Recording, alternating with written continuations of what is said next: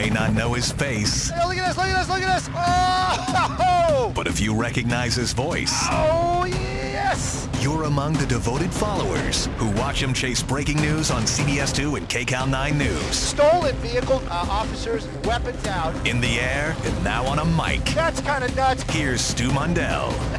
I'm Stu Mundell, and today we're sitting down with Jim Hill. Now, Jim Hill, you say that name, and he right out the box, it is everybody knows who Jim Hill is. He is the benchmark for sportscasters and anything sports related. We're sitting down today with him, and we're going to talk, and I got to tell you, I am the zero sports guy. I am the one that says, yay, local team, and they did the thing with the ball and the stick. So it's going to be a little interesting for me, but I love this guy. I've always had great passion for him as a reporter. So let's see how it goes. All right, so today, sitting down with Jim Hill. Now, Jim Hill... Whoa! Look at what happened. Oh, did you see that? Oh, he almost took him out on the freeway. Oh, my goodness. Look at that pedestrian over there. He better look out. He's coming back after him again. Oh, he better look out now. Jim's going to be in the helicopter here pretty soon. Somebody's coming after my job. Oh, no. You know, you say Jim Hill, and anybody knows exactly who you are. Like right away. You say Jim Hill and it's just like saying Bentley or Rolls Royce. You know, it is the best, it is the premier, and it is like the standard what everybody else goes by. I'll say things to my family members, and you know they even in the beginning they were like, "Who do you work for?" And I used to say KCAL, CBS, you know, and then finally I just learned to say the one with Jim Hill. Oh and, no! And they You literally better stop that. They're literally like, "Okay, now I know." Oh I know. no, but that's kind of you. But don't believe a lot of stuff now. So I said it, you know it already, but for anybody the listeners right now, I'm not the sports guy. That's I good. am Neither not. am I. You are the sports guy, and so that's the thing. It's like, but I want I am just enamored with the Jim Hill, the professional.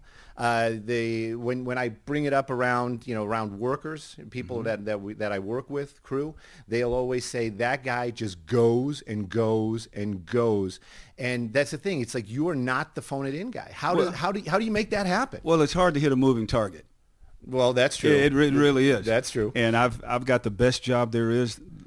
Our city, Los Angeles, is, to me, the sports capital of the United States and just could be the sports capital of the world because we have two of everything here. Yes. Except we don't have two Stu Mendells. We only have one. Thank God. But let me tell you. But let me tell you something. CBS and Channel 9 are very lucky to have a man of your that has your talent and who's able to entertain. See, this is going to be if you want to do this now, we're going to turn this into a mutual admiration society. Hey, well, that's what we're going to do. The love fest. Yeah, except when you go on the air with a car chase, and it's the segment before sports. What? And I said, oh, no, Stu, don't do that to me. No, Stu, whoa, and you know what? You know what? I hear it on the IFB. Oh, I know. I know it. I hear it. I'll hear it. Yeah. But no, it is what you have is a gift, and that's a gift of being able to give information and it's a form of entertainment as well. Yeah. We have to. That's that area right now. That's that area right now. But it's a form. It's a fine line, and you handle it extremely well. And I'm just proud and happy to be working at the station where you are because when you speak, everybody stops. Sports stops, news stops. In the booth, they'll say, "We got Stu. Oh, where is he? Let's take Stu. When right now.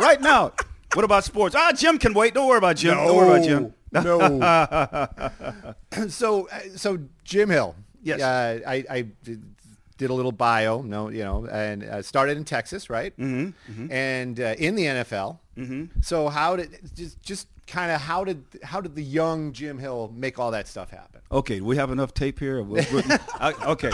Okay. It got started when I got a scholarship to go to Texas A&I University in Kingsville, Texas. I went to Highlands High School.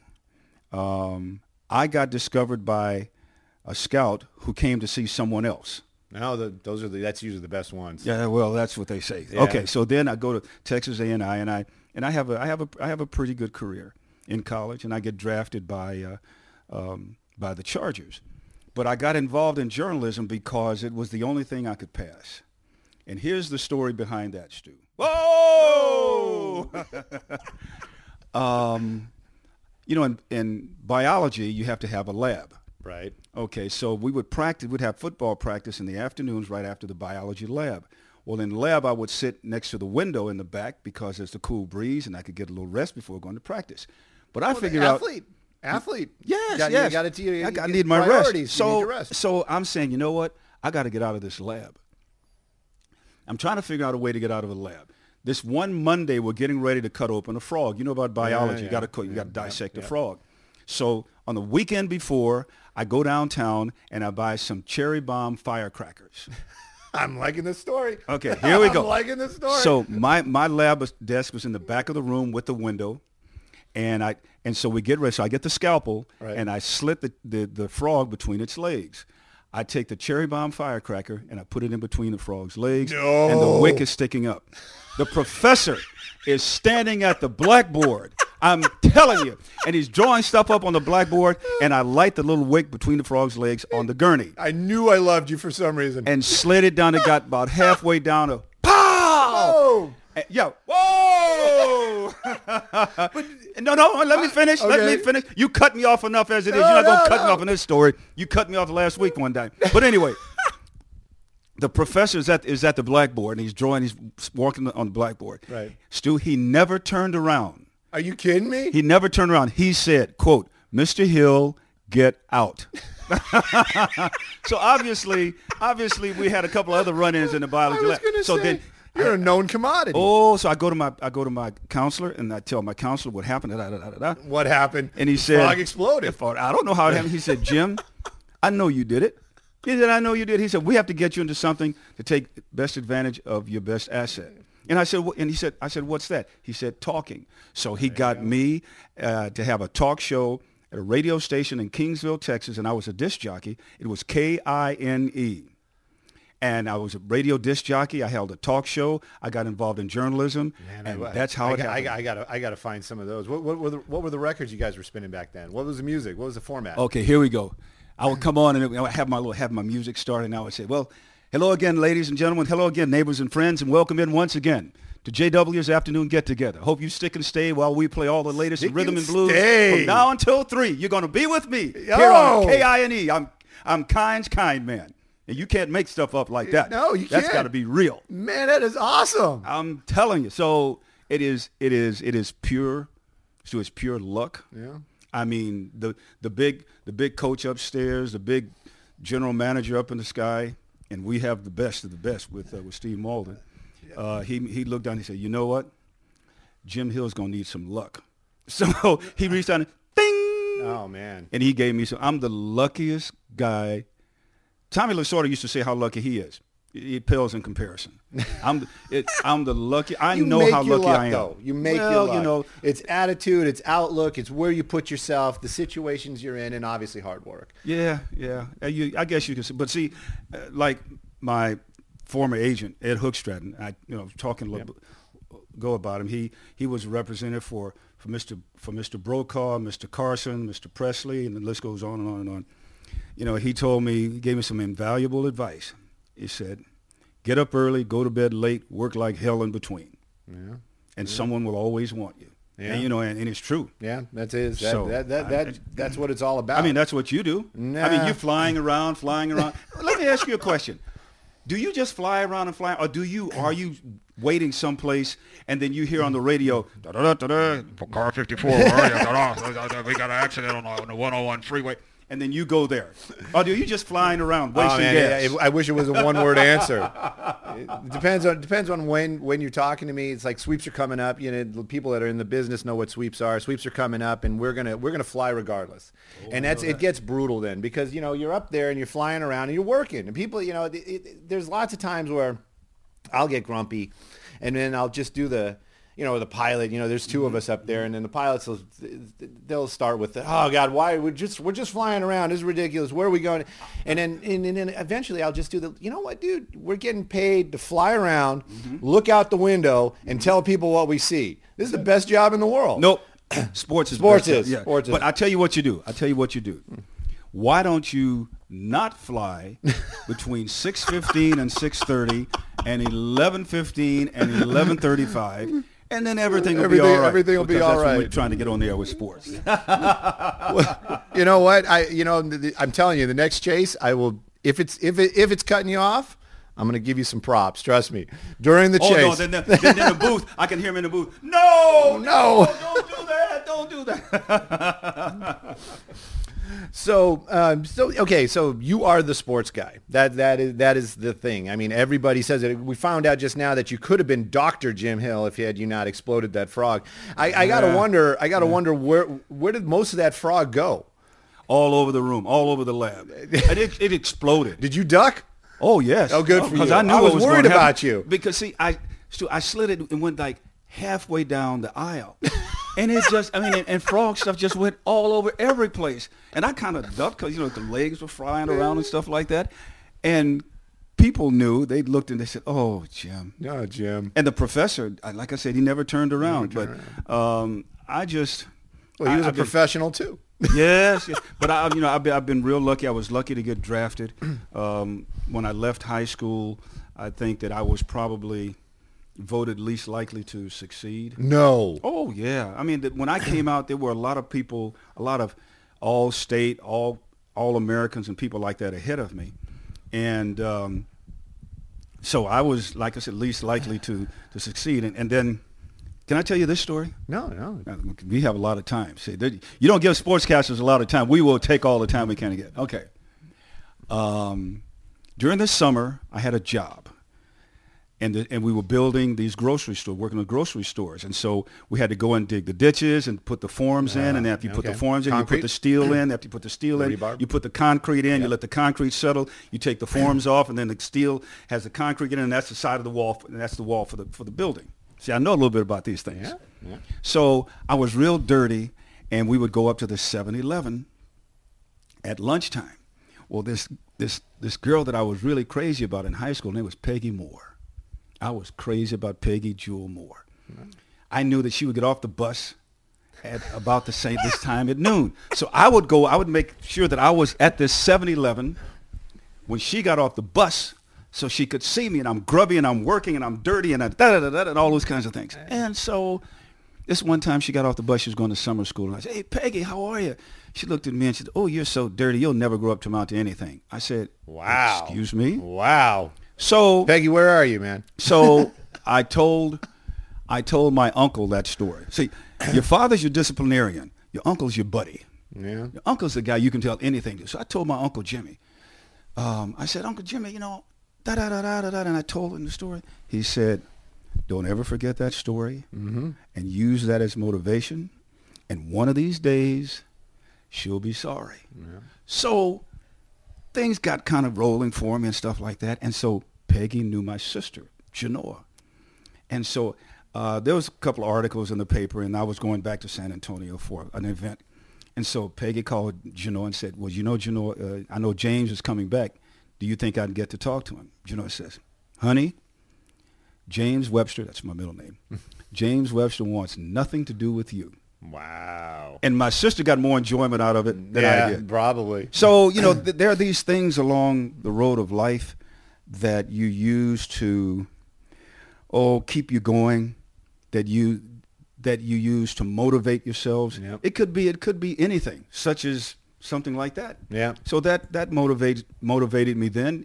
It still, along with other things, motivates me now. I don't work to live. I live to work. That's it. I've said that like exact. You. I've said that Just exact like you. motto. I've said that exact motto. I can tell by by what you're doing in the chopper that you live to work. Whoa, my goodness! Look at that. Where's the CHP? Where are the chips? Where are the chips? Run him off the road. Set up the roadblock. Shoot the tires out. Where's the nails? all that kind of It's stuff. coming up to the end of the show. Jim needs his time. Yeah. Hurry up. So, but I'm a big admirer of you, like all of LA is. I mean, because there's certain people that just kind of stick out, and when you stick out, and when you tell the truth, and you're entertaining, like you are, man, it's cool. Yeah. It's not work. It's not. It is fun. But if if Malden's listening right now, it's a lot of work. It's a lot of work. So sports. Back to the sports. I gotta ask. So, I know people are really into music. I know people are really into cars. And you obviously have got not all about it. You've got the inside track, right? Sometimes, yeah. I got to ask, Yeah. Is there anything where, you would say, I'm going to make the ultimate team and I'm going to get this guy, this guy, this guy. Have you ever played that game?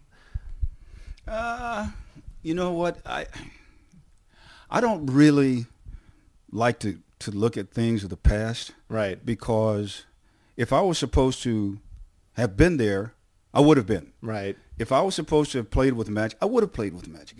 If I was supposed to be Muhammad, I would have been. I came along at the time when the big general manager in the sky wanted me to come along. Right. I learned that from Mr. Hook Stratton.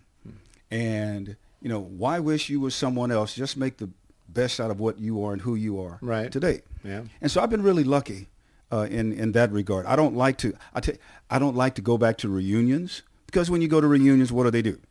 They talk about everything the old in the past, times. about the old times. Yeah. And that's fine. Yeah. But for what I do today, it's like you. I'm always looking now and ahead A little and bit ahead and ahead, ahead, So for me, another slogan for me is tomorrow never gets here.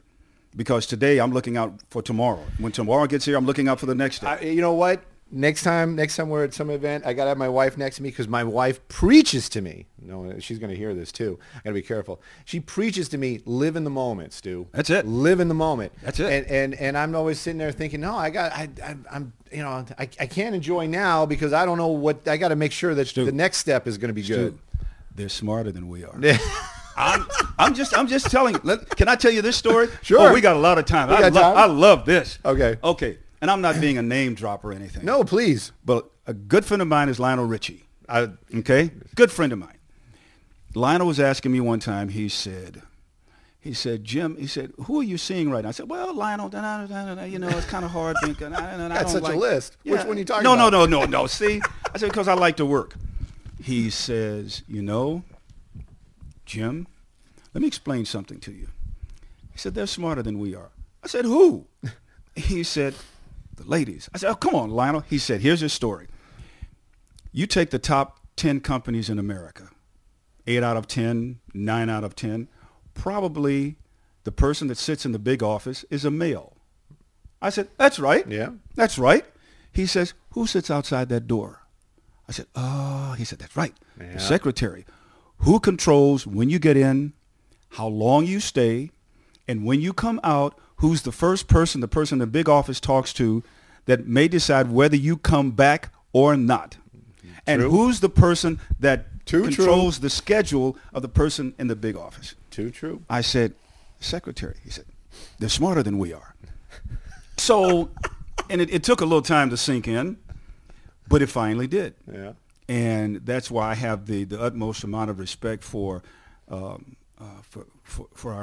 females, our ladies in our society. I mean, I remember quite vividly one time when I'm playing football in Kingsville, I get knocked out. I come over on the sidelines, and my mother used to drive down to the games every weekend. Mm-hmm. Every weekend. My father worked on the railroad, so he was gone. And I got knocked out, and I looked, and I woke up, and I looked. I did this in a promo here at the station. That's why I remember it so well. I looked up, and my mother had come out of the seats and came down on the bench and was sitting next to me. I said, Mom, you can't come down here. Yeah, this is this is the bench. I'm on the field. You can't come down here. She said, I came down to see about my baby. Mm-hmm. So some of my teammates started laughing. Jim, your mama came down on this. And my mother said, you know what? I can totally see that. If you don't shut up over there, I'm going to come over there and kick your butt too. And that was Tina May Hill. I'm telling you, I know. I've had has it been up and down? Absolutely. The ups are when I work, the downs are when I'm idle, when I don't work. But I know how lucky I am, and I'm just thrilled to be sitting here doing a podcast with Stu Mundell, the guy that can stop TV. You know, there's not that many people that can do that. You can stop the news. Stop the news. You stop the news by creating news. Stop the news. Take a look what we found. That's what, look what we got. You're look at this. You're the only person I know that can do that. I mean, there has to be an earthquake, but you'd be involved with We'd that. be there. You'd be there. Well, we don't. Big fire. We're there. We're there. Yeah. Okay, so Yeah. you stop the news. You make the news and stop the news at the same time. I don't make it. We find it.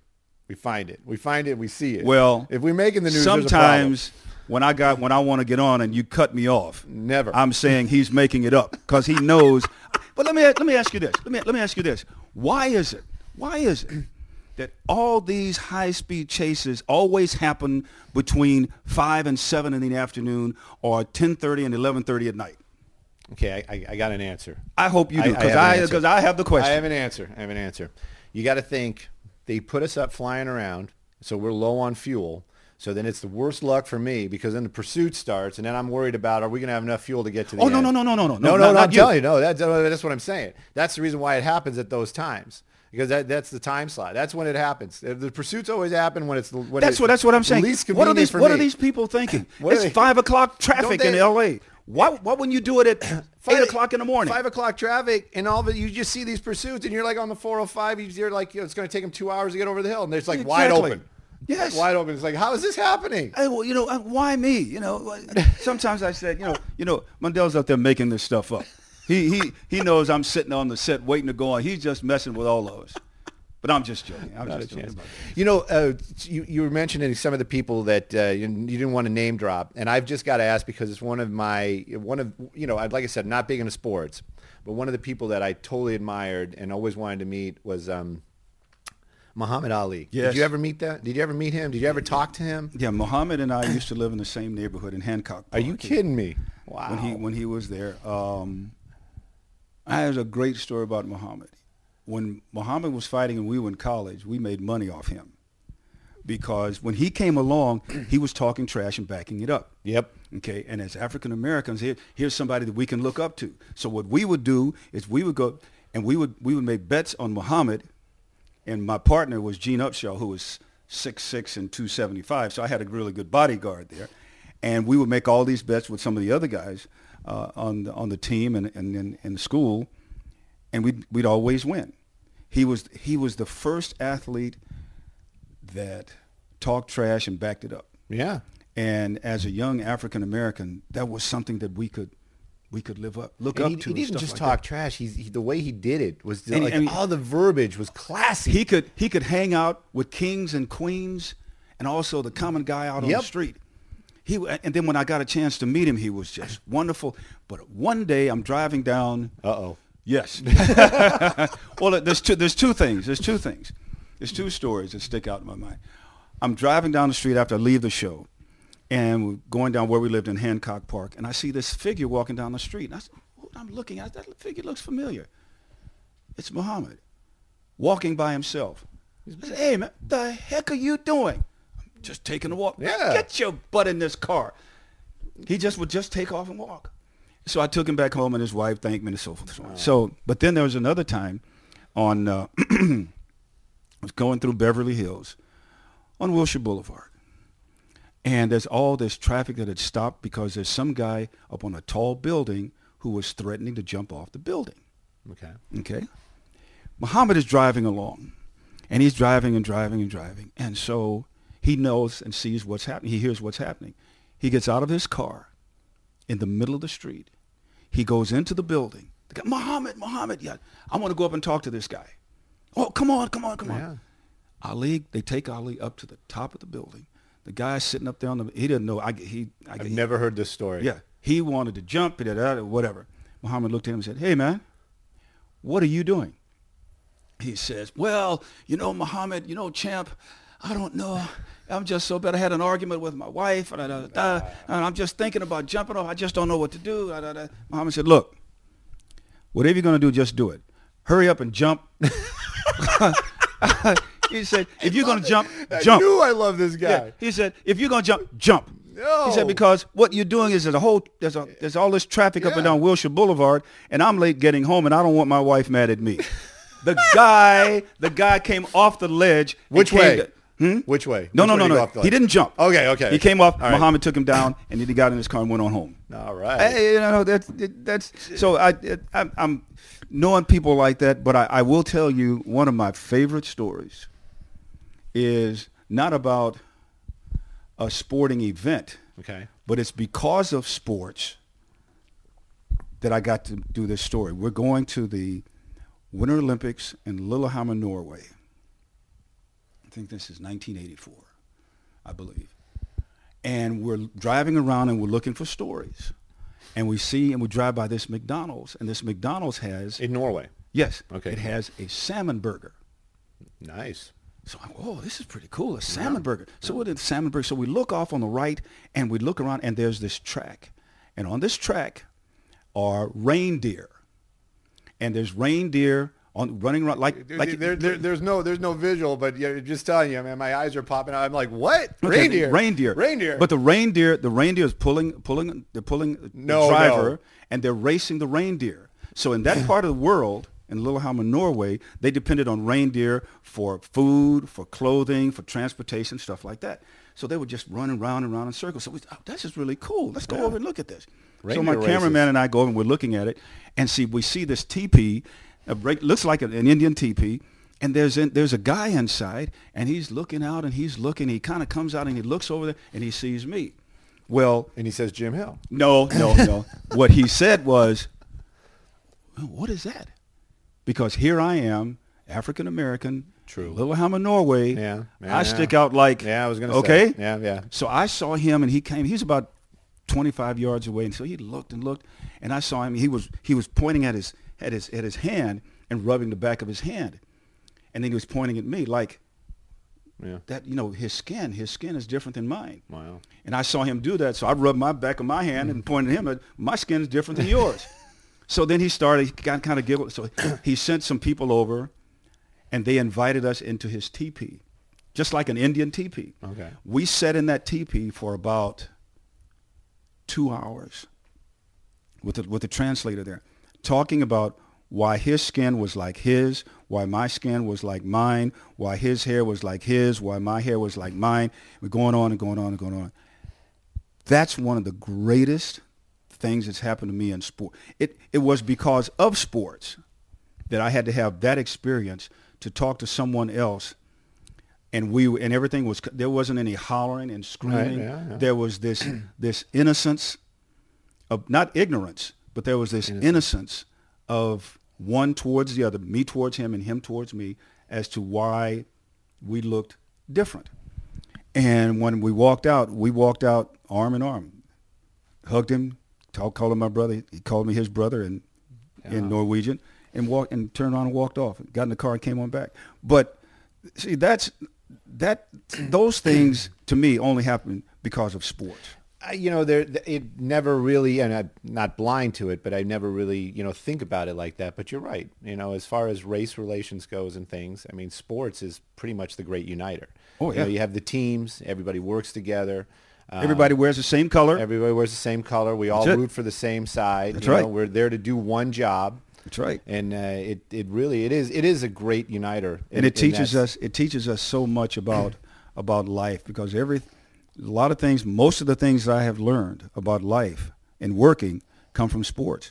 Get up early, go to bed late, work like hell in between. Yeah. Always help your teammate. Yeah, which that's the other one too. Which here is always help the guys back in sports. What they do stuff for you, you do stuff for them. Mm-hmm. It's just the best. I mean, it teaches us a lot of things. Yeah, maybe I should have been more into sports. I don't know. No, because I couldn't have you back there in the sports department talking about, whoa, look at that. What time are we going on the air today? Oh, did you see what Jim did then? Yeah. Just because we were talking about sports, so the only sports thing that I ever got into when I was in my 20s, I was in Florida, and Wayne Huizenga owned the Marlins. Yes. And you're talking about great women. So Wayne Huizenga's personal secretary turned out was my roommate's mom. So he bought the Marlins. And at this time, I was, college-ish, going to art school. Food was like the thing. We would plan what parties we would go to if they had free food or free alcohol, right? Mm-hmm. So Frank's mom says, I'll cook you guys up. And she got us booth tickets to all the Marlin games. And in the booth, you get, prime rib and a guy with a cummerbund. Sir, would you like another? And here I am with my long hair and stuff hanging off my face. I look like a fishing accident. And so we started going there, and everybody in the booth, in the box, actually, they were just, they were just there for the alcohol and the food, which I was too. But then nobody was watching the game. So I started looking out the window and I started watching the game, and I got into the game. That was like the only time that I can remember where I was like watching. I mean, I'm not that naive. I mean, I know how to play baseball, and so I was really getting into the game, and they were doing horribly. That's all I remember. But I was excited to go, like, because we had this open ticket. We could go to the, as long as they were doing poorly, we were allowed to go to sit in the box. So that was the only time I really got into sports, and I really enjoyed it. Was because there was alcohol and free food. So yeah. Oh, alcohol and free fruit. Well, I tell you what, there's some guys I grew up with that play. They'd love to have you as a roommate. Yeah, you know what though? Do people know? I just noticed something. What? You're wearing earrings. Yeah. How many do you have? I got in that three. ear? I got three in there. Is it 3 or 4? There's 3. And it's and it was just something. Do they know? See, people don't know. They don't see it because I got the headsets on. Oh, they'll know now. But because as I got people that pointed it out. There's a. I'm going to point it out even more now. I'm going to name drop right here. It's so Tim Lynn. He's from 5. And when our contract was over there, the helicopter company was the same one. So I saw Tim all the time. Tim is ex-law enforcement.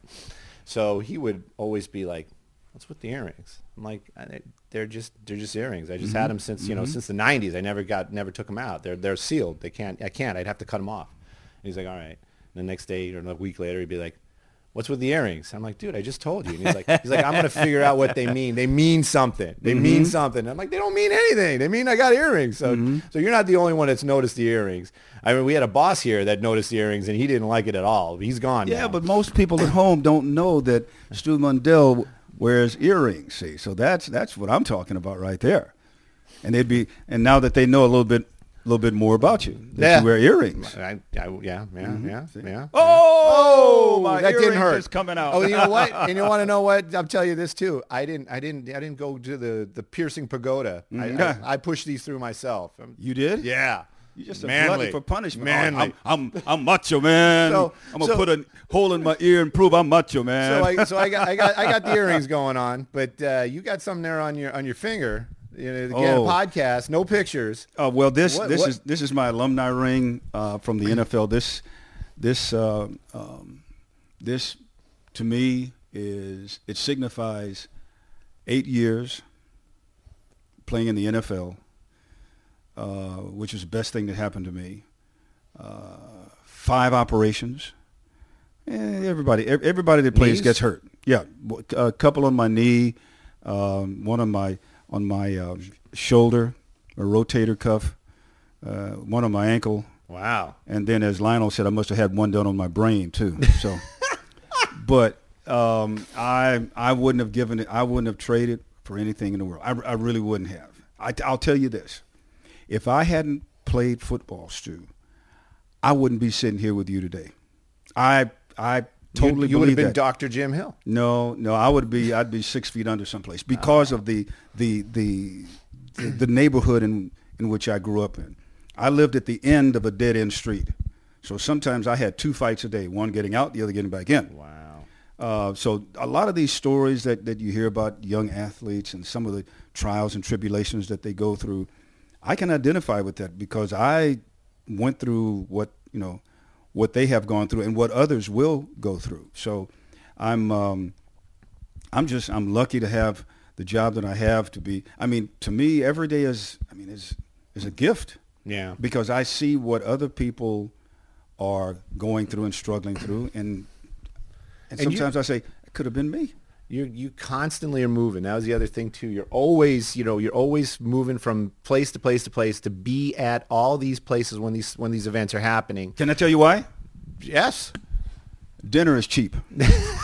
No. Think about this. Think about this for a second. The Lakers play 81 games. Okay. 41 are at home. Same thing with the Clippers. That's 82. 82. Okay. The Dodgers play 162. That's 81 at home. Okay. Wow.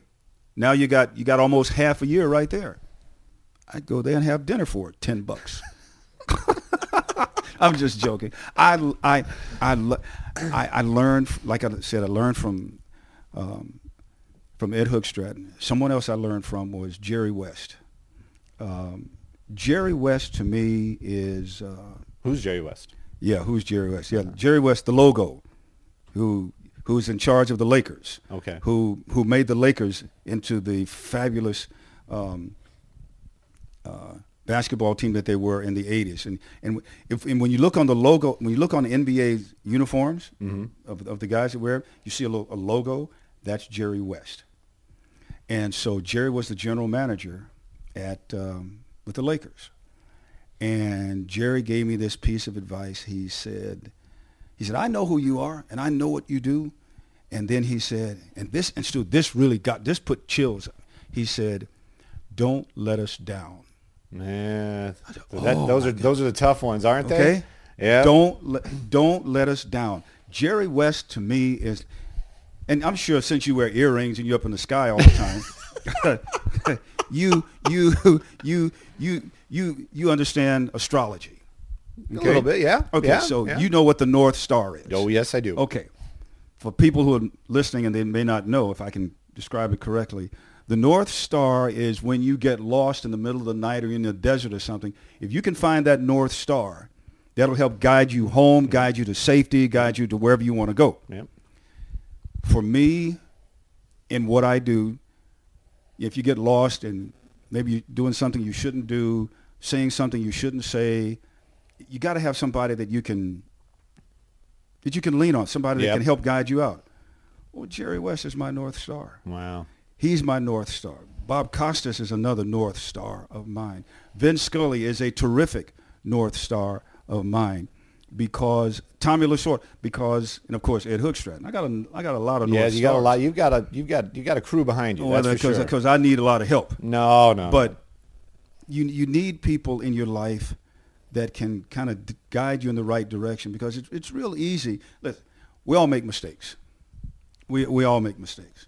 And I was told that by Mr. Hookstratton. He said, you're going to make mistakes. He said, oh, yeah, you're really going to mess up. It's how you recover. That's how you recover. Yep. Lionel told me the same thing. Let me tell you another Lionel Richie story. You know what? I'm serious. I'm about, because, Lionel Richie. Let's hear it. Okay.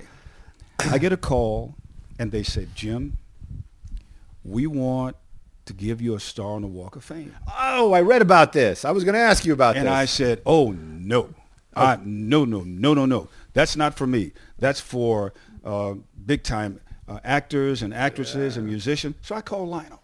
I said, Lionel, I got this call, man. They want to give me a star on the Walk of Fame. He said, that's great. Congratulations. When does it happen? I said, no, Lionel, I'm not you. He said, are you crazy?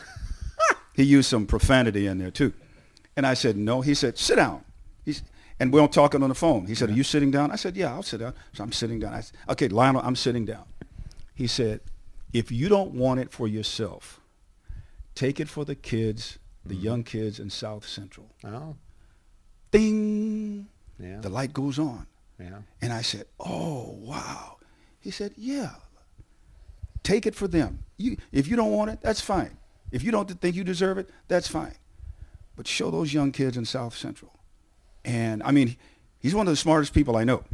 I mean, he's appreciated more around the world than he is right here at home. Yeah. But I have a few people that are like that, and Lionel is one of them, that can kind of make high noon out of midnight, so to speak. And he kind of cleared things up, and then I said, oh, okay, I see what you mean. Because sometimes all I want to do is work, and I want to be oblivious to a lot of other stuff. So that's my story, my two stories about Lionel Richie. No. I got to ask because I am a car guy. What are you driving? What do you have cars? Do you collect anything, or are you just I just want a car to get me A to B?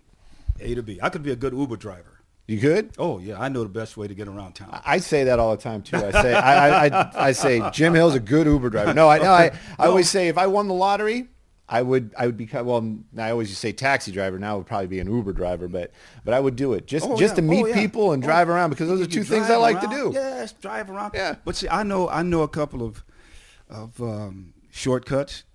I also when to and when not to get in certain lanes on the freeway. Right. I'm not going to go into any depth on that because that might get me in more trouble. but that's all part of the job. Yeah. For the way that I believe and what I was taught and in the advice that I was given is go. Just go. Go. Just go there and be there. I mean, just go. Make people think there's 10 of you when there's only really one. Yeah. So People do. I got to say that. I don't know gotta about that, but I was one time I was talking to one of the camera guys here, and I guess it was one of the parties, and I mentioned that I got to say hi to you, right?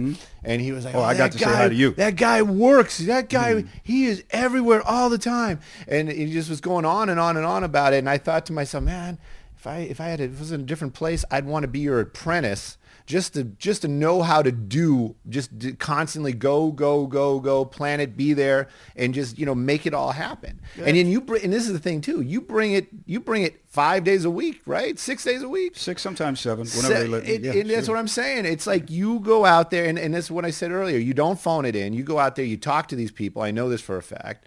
You meet everybody. You try to be at unless it's like a physical impossibility, which you might have to you, and we just don't know. But you make sure you are at every game and seeing and meeting and talking and getting the information. And that's what I'm saying. It's like the inside scoop to the max. Well, I keep telling you, part of the reason is dinner's only cost $10. It only costs $10. I'm very serious. I'm going to get into some sports too. $10 dinners. I'm all about it. Yeah, we can go. Let's go do that. It's worth it every. So so Kobe Bryant. Yeah. So he is he was like the talk of the town at our airport, because he got flown into every game, and he used to charter one of the helicopters out of the company we're out of. And I got to tell you, if you ever see him, the pilots used to fight. Like, I never got to blows, but they would fight over who gets to fly Kobe and when. So that was a big deal back in the day. But I know that you know him personally pretty well. Yeah. What is? I mean, he's one of these people too that I don't think he. It's like who is he? I mean, really. I mean, when it gets down to it, we're all just people. But this guy is like, it's Kobe freaking Bryant. Well, every once in a while, the big person upstairs will single out someone and give them a certain gift. And the big person upstairs touched Kobe. He is probably the most singularly minded individual I've ever met. He, Magic, Michael, Muhammad, and there's a few others, that all they wanted to do was to work on and perfect their craft. And that's what he did. He has this gift. He has this talent. He's one of the chosen ones. And when I say that, there's like you're one of the chosen ones. There's hardly anybody that can do what you do once you get up in the air. Okay, when he gets on the court, there's very few people that can do what he did, what Muhammad did, what Magic did, what Kareem did. Okay, so that's why I know how lucky I am. I've been able to see, meet, and in some instances have a real good relationship with some of these individuals. And I have the greatest amount of respect and admiration for him. Respect and admiration, that's one of the things too. It's like you've got all these great people and that you are friends with, and they have the respect and admiration for Jim Hill as well. Just like how, everybody's watching these guys. These guys they don't watch you, but they respect and they come to you. They talk to you. And they bring it all. It's like they bring it to you. And is that a responsibility is that a burden for you, or No, is that more of a because blessing? You have to earn someone's respect Yes. and trust. Yeah. Trust, it takes a long time to earn trust, but you can lose it in a split second. And Especially in this business. Especially in Yeah, this business. especially in this business. And by them knowing that I played and that I have the scars, Right. and that I have given up the game-winning touchdown with 10 seconds to go, that I know what it's like to be on the peak of the mountain, but I also know what it's like to be down in the depths of the valley where you think the loss was your fault.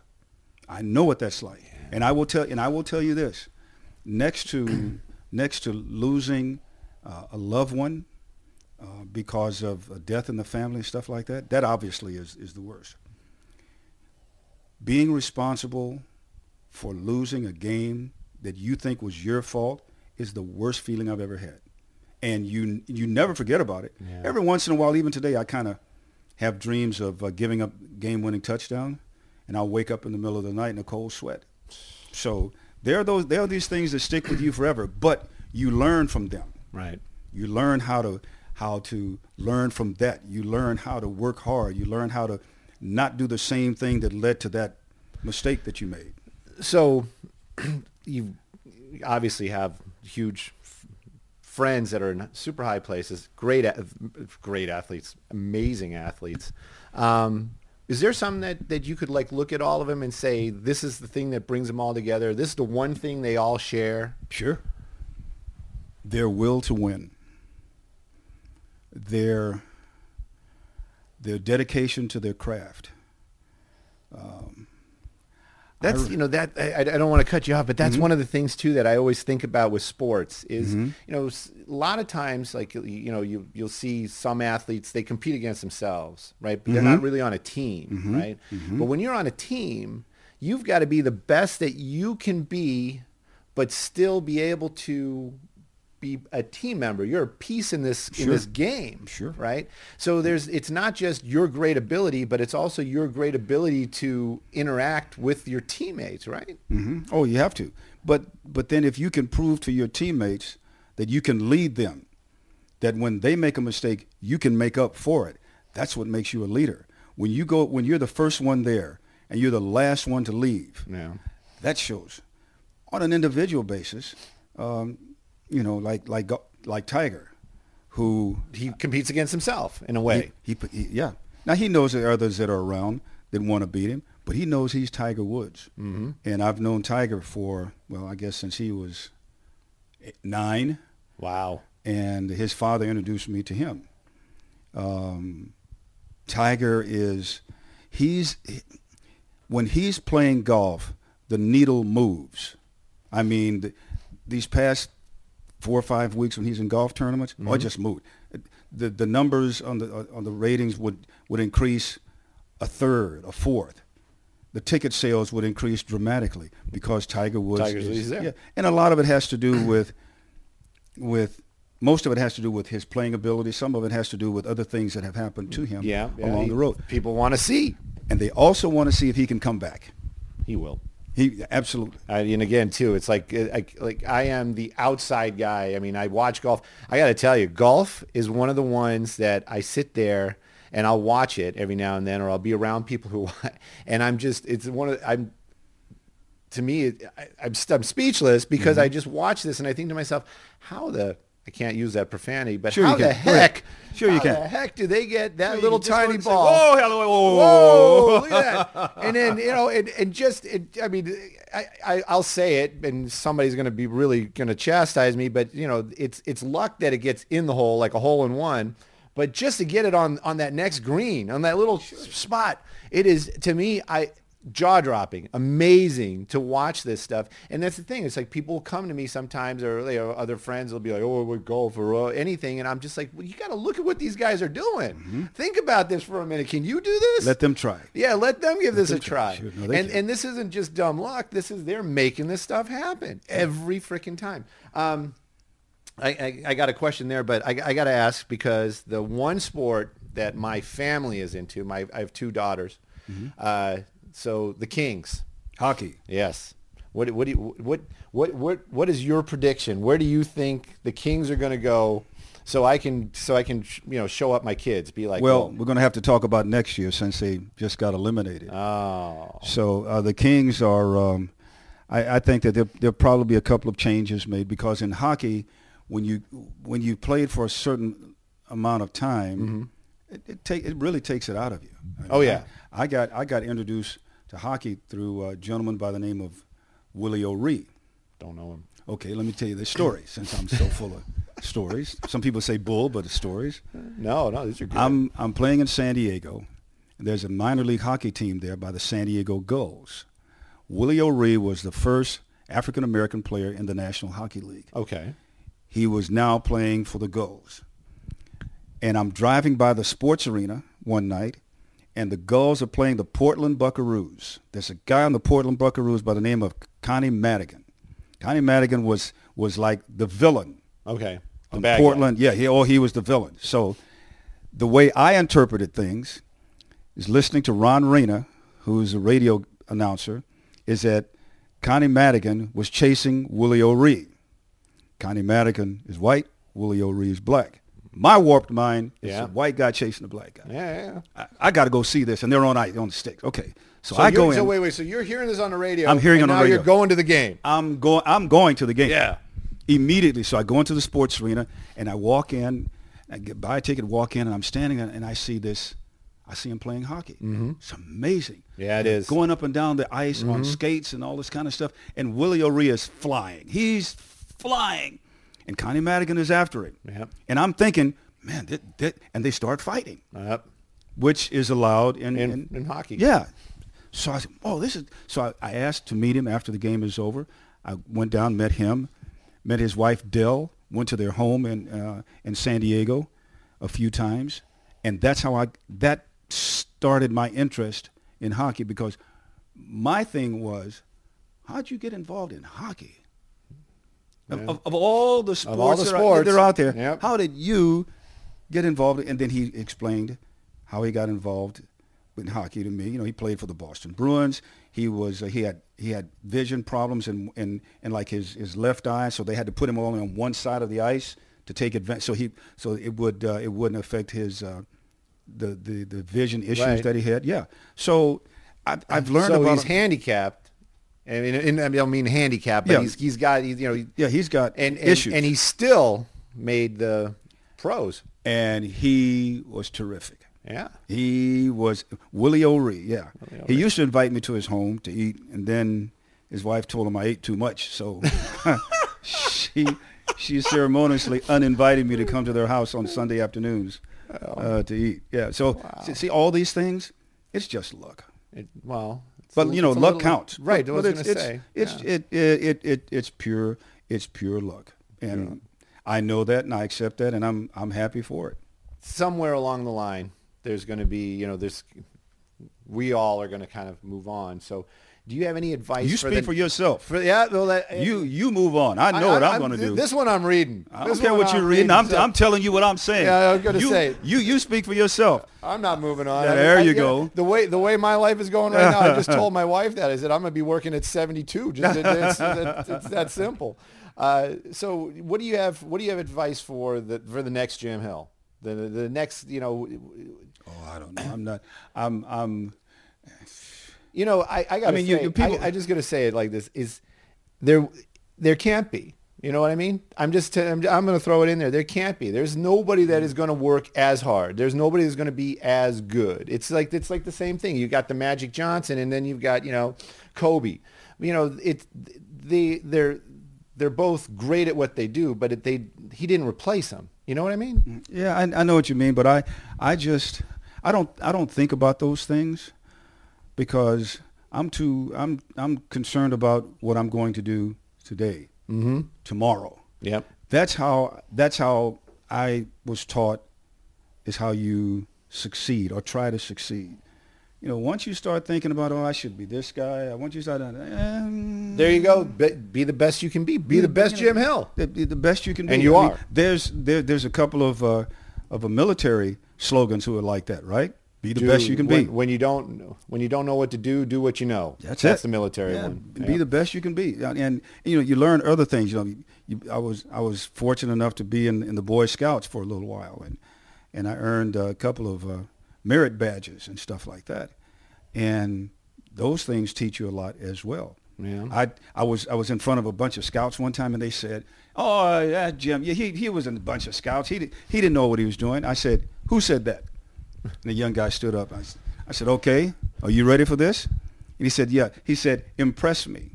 I said, "Okay, I'll impress you." I said, "On my honor, I'll do my best to do my duty to guard my country, to obey the Scout laws, to help other people at all times, to keep myself physically strong, mentally awake, and morally straight." I'm impressed. See?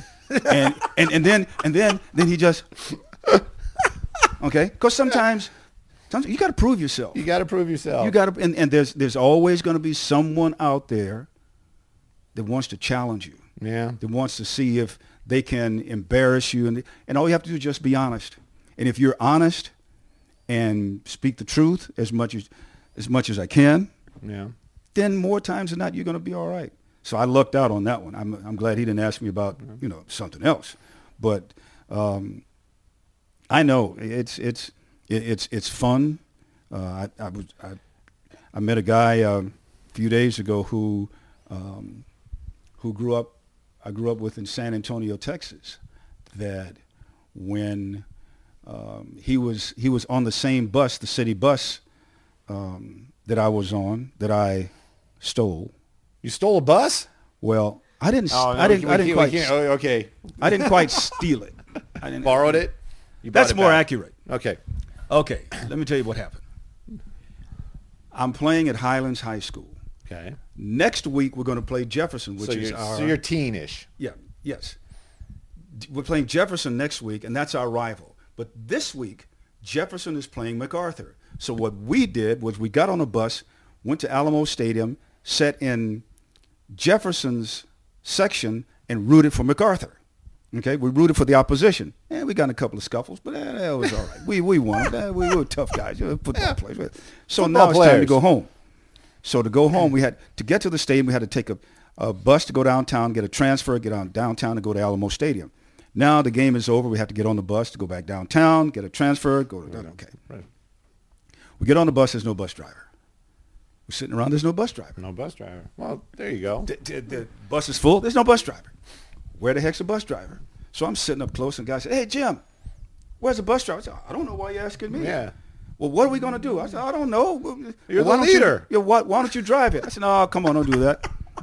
Yeah, come on, Jim. Drive. I said, "No, I'm not." And then they said the magic word. What was that? I dare you? I dare you. Oh. So now I adjust the seat on the bus, put the seat up, and then I'm sitting there.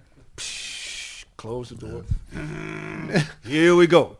Alamo Stadium, downtown, going to downtown San Antonio. Guys are just hollering and I was going to screaming say. they're having a party on the bus. I didn't change lanes because I didn't know what the heck I was doing.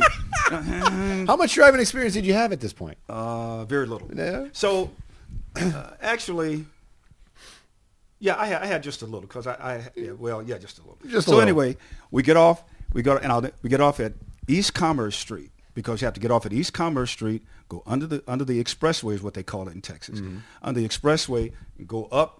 Then we would change buses at Cresses, and I would have to get a transfer to get on the Iowa bus. Okay.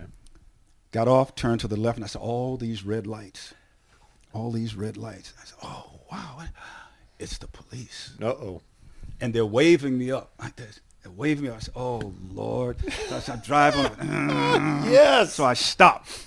The guy bangs on the bus door. And I open up the door. Police officer walks up from the bus. He looks at me and he says, "Mr. Hill, why am I not surprised?" Yes. So obviously we had some previous encounters. You were a known commodity. Something like that. So then he said, "All right, you guys are crazy. Everybody off the bus." Yeah. "Oh, no, Mr. Hill. No, not you. You stay there." Yeah, so he gets up and he goes. And I said, "Oh, God. I don't qualify as everybody." Yeah, so now he says, what am I going to do with you?" I said, he said, "Look, I'll tell you what." I was doing community service. Yeah, I'll tell you what. This is what we do. I'll give you an option. So once I get it, now I'm thinking, yeah, there okay. you go. He said, either I take you to jail. That's not the option. Oh, there's one that's worse. He said, or I take you home. I said, no, you take me to jail. Wow. I said, no, take me to jail. Tina wasn't going to be happy about Oh, this. but she found out about it. Of course she did. Because this police officer was a deacon at the church that we all went to. I'm sitting in the we didn't take me and put me in behind bars, but I just kind of sat in the lobby. And it wasn't very long when I was there, and I could hear, where is he? Where is he? When I get him home, I'm going to beat him. Where is he? See, child abuse, you could get away with it. All right? It's called parenting. No, it's called a beating. That's what it's called. So she said, and I said, I thought, he said, he just looked at me. She grabbed me. She said, by the time we get home, you're going to be a changed person. We got in the car, drove, beat me a little bit, drove, beat me a little more, drove, beat me a little more. It's not funny. Get home. She gets home. My grandmother is there. My grandmother takes some physical stuff to me. Okay. Then my grandmother, she's, oh, poor baby. After I had this altercation with her, oh, poor baby. Okay. So it was her. It was my mother. It was my grandmother.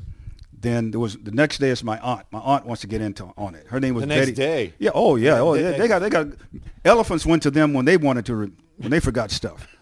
So my aunt, her name was Betty. So Betty got ready to hit me, and I grabbed her hand. I said, Betty, please don't. I said, I just can't take anymore. I said, I'm just too beat up. I just can't do it. And Betty laughed at me and let me go. But those are some of the trials and tribulations that I've gone through. There's got to be a book someday. Oh, no. There's got to be a book. And I'll tell you why. When you write a book, people want to hear the really, really, really, really, really bad controversial stuff. Yeah. Okay? I asked Jerry West, one of my North Stars. I said, Jerry, man, I can hardly wait until you write a book because it's going to, he says, he pointed his finger and says, I'm not writing a book and you're not either. I said, okay, so what did Jerry West do? He wrote a book. But no, I wouldn't do that because as Jerry told me and Ed Hook Stratton and Vince Scully and people that, if someone tells you something in confidence. Yeah, that's true. That's forever. Yeah. It's not for a week or a month or a year. It's forever. Mm-hmm. And I've told people things in confidence and they've told me, nah, it's really not worth it because it creates some issues that could create even deeper issues, deeper relationships. And we got enough of that as it is. I'm not about trying to do that. I'm about just trying to show people that I'm having fun and that sports can help us get through crazy times. It does. Yeah. It does. And just keep the faith. Any charities? Anything that you're supporting? Oh yeah, I love helping young people. I picked that up in our love helping young. I'm on the board of directors with the Brotherhood Crusade, and last November, every year they pick someone that they like to honor. So Danny Bakewell called me and said, when some people call you, something's up right away. So he called and he said, Jim, I just want to tell you. Assignment desk. Yeah. He says, no, Jim, we just took a vote and we've decided. I said, no, Danny, don't do that. I said, Danny, no, don't do that. He said, it's already done. Yeah. We want to honor you at the Brotherhood Crusades dinner, which was in December at the Beverly Hilton Hotel. It's over 1,000 people there. They raised a lot of money. I said, who are they coming to see? And they said, it's all about you. I said, oh, no. They said, oh, yeah. So, and then I was talking about our young people and my nephew. He's got a great name. It's Legend Lee. He's 14 going on 40. Yeah. So I want to do for him what my uncle Jimmy did for me. Right.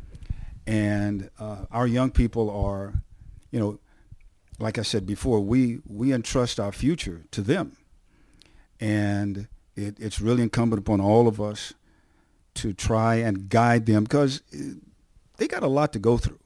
I mean, we have a lot to go through as adults, but they have a lot to go through as young people. They got school, they got girlfriends and boyfriends and proms and gangs and this and trends and clothes and all that stuff. Then they got to worry about going through adolescence. Then they got to worry about growing up. Then they got to worry about going to the job. Then you got to worry about sweeping in the kitchen. You got to go clean the garage, and you got to go outside and mow the lawn. And What? all this The stuff. kids do that? They did when I was growing I up. was going to say.